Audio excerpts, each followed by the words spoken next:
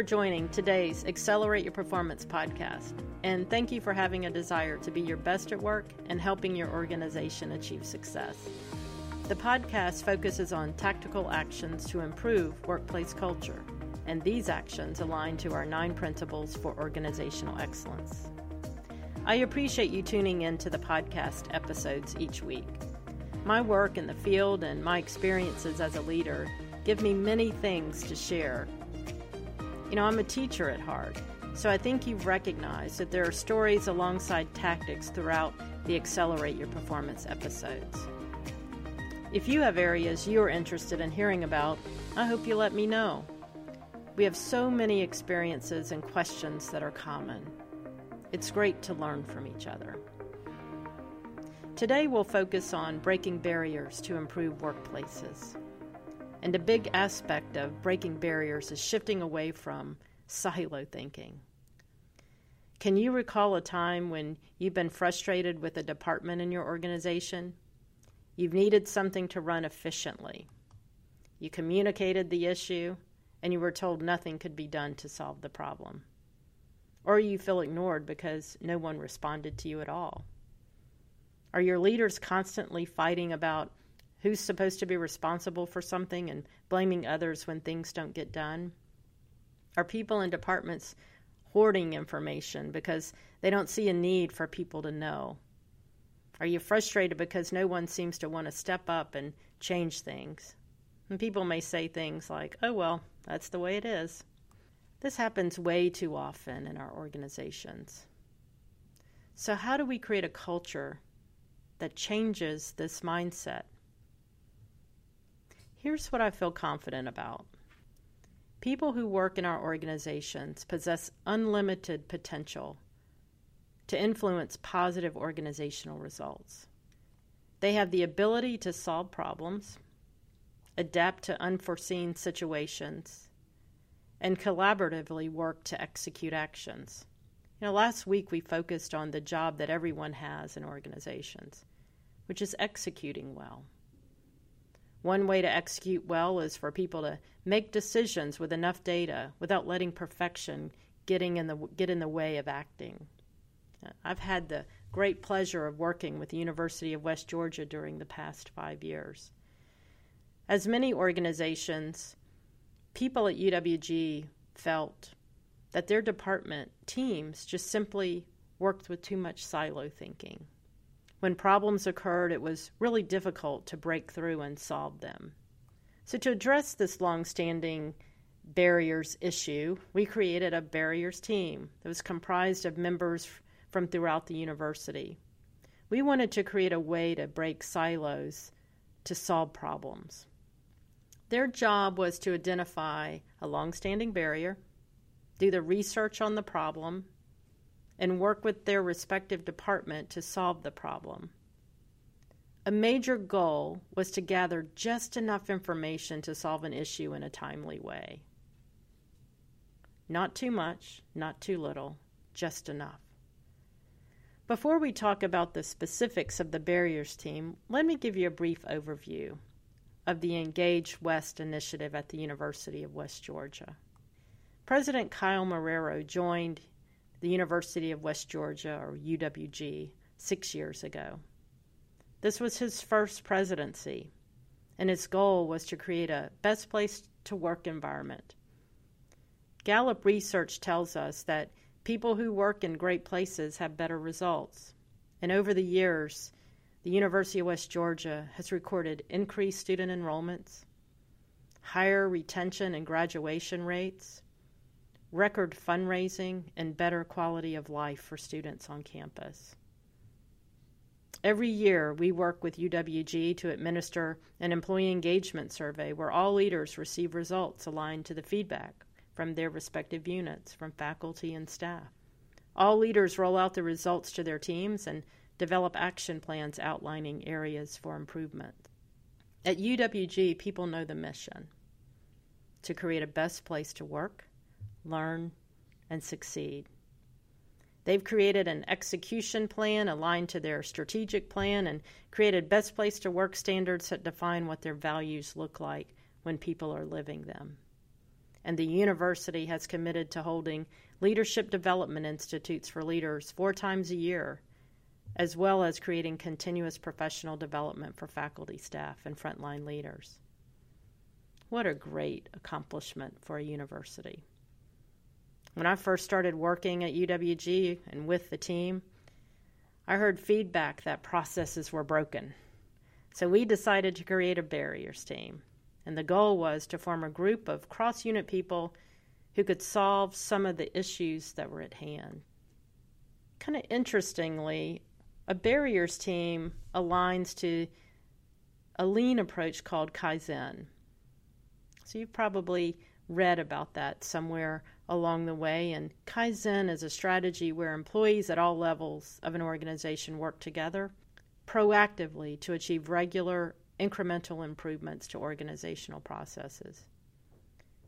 Employees, not necessarily leaders, but employees are actively engaged in identifying issues, researching solutions, and then following through with the implementation of the improvements.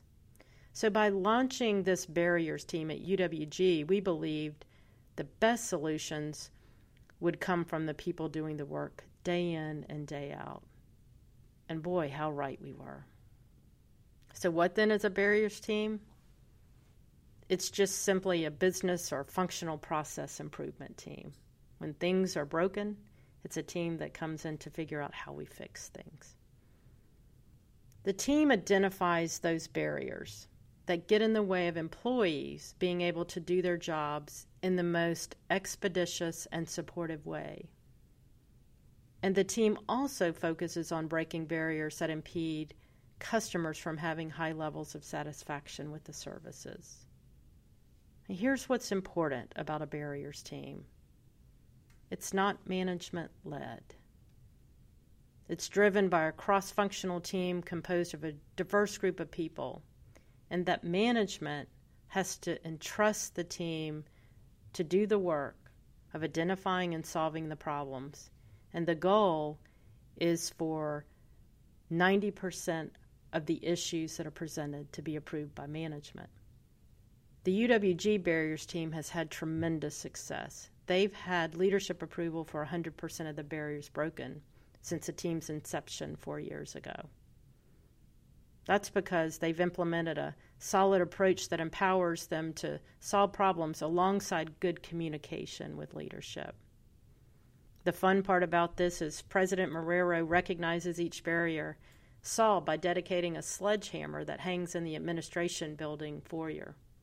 The sledgehammer has the broken barrier engraved on the handle. When a barrier is broken, he acknowledges the barriers team with an announcement to the university and then ceremoniously hangs the sledgehammer on the wall. When you walk in Sanford Hall, it's one of the first things you see. The UWG Barriers team members understand that their role is to focus on the organization rather than on themselves or their respective departments. In other words, team members are not there to protect their turf. They serve to improve university processes for the betterment of all employees. The team establishes a rotation process on a way to select a chair. That's how they start. And they also establish rules of engagement or ground rules to represent the way team members will conduct business and the way they interact with one another. Just for a reference point, rather than reinvent the wheel, I recommend when I work with barriers teams that they use 8 ground rules developed by Roger Schwartz that you can find in his HBR article, 8 Ground Rules for Great Meetings. These are comprehensive research-based ground rules I've found highly effective to use with teams. So once we establish the team, we talk through the ground rules, what they mean, what they look like in action. We then help the team create the right team mindset. So what process does the team use to solve problems? At the beginning, I recommend that the team undertake a less difficult problem. We have to learn how to work as a team with other department leaders and follow a process that works best for the team. We have our team and we now know our ground rules.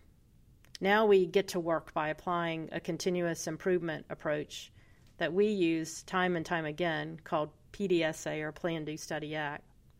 PDSA is an interactive and iterative approach for continually improving processes, products, and services, and for resolving problems at hand. I'll address more about the PDSA approach in a later episode. Learning about the approach is not what's important. What's most important is really looking at the types of questions that this barrier team responds to. So they ask, what is the problem at hand? What could be done differently to solve the problem?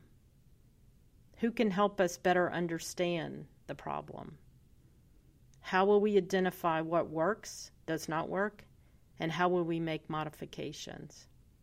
When do we have enough information to formalize the new process and communicate why this solution, what it is, and how the process will work?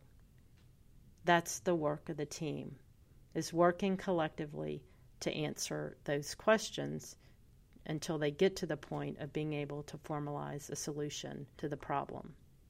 We answer these questions so that we have enough information to make a good judgment and put that process in place. And we also know we need to continue to study and modify it as we learn more. So just because we put a process in place and formalize it doesn't mean it's the end. If we wait until the solution is perfect, we'll never put anything in place. And if we put a solution in place too quickly, our solution may present a continued problem. In other words, we just trade one problem for another.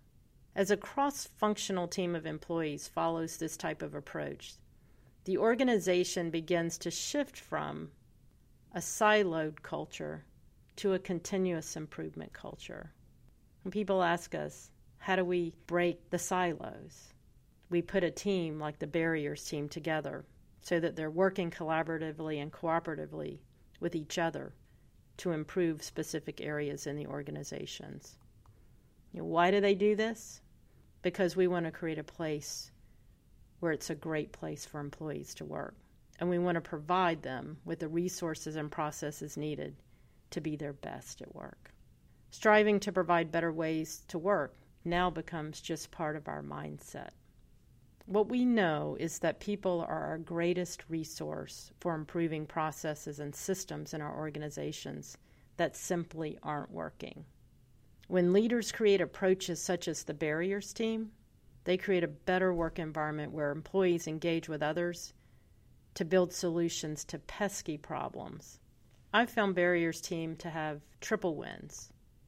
Problems are solved, trust is established between leaders and employees, and people are happier at work because they have better processes. Creating a Barriers team is not an easy task. But this week, consider putting one together. Who would be the members of this team and why? How would you structure the team? How would you recognize team accomplishments? What are the one or two major barriers this team could solve? And how could a team like this help your organization? And if you were a member of this team, what would it mean to you? I'm proud of the work that the University of West Georgia team has done. The Barriers team members took their jobs very seriously and made a difference at UWG. I think it can make a difference in your organizations as well. So thank you for tuning in to Accelerate Your Performance.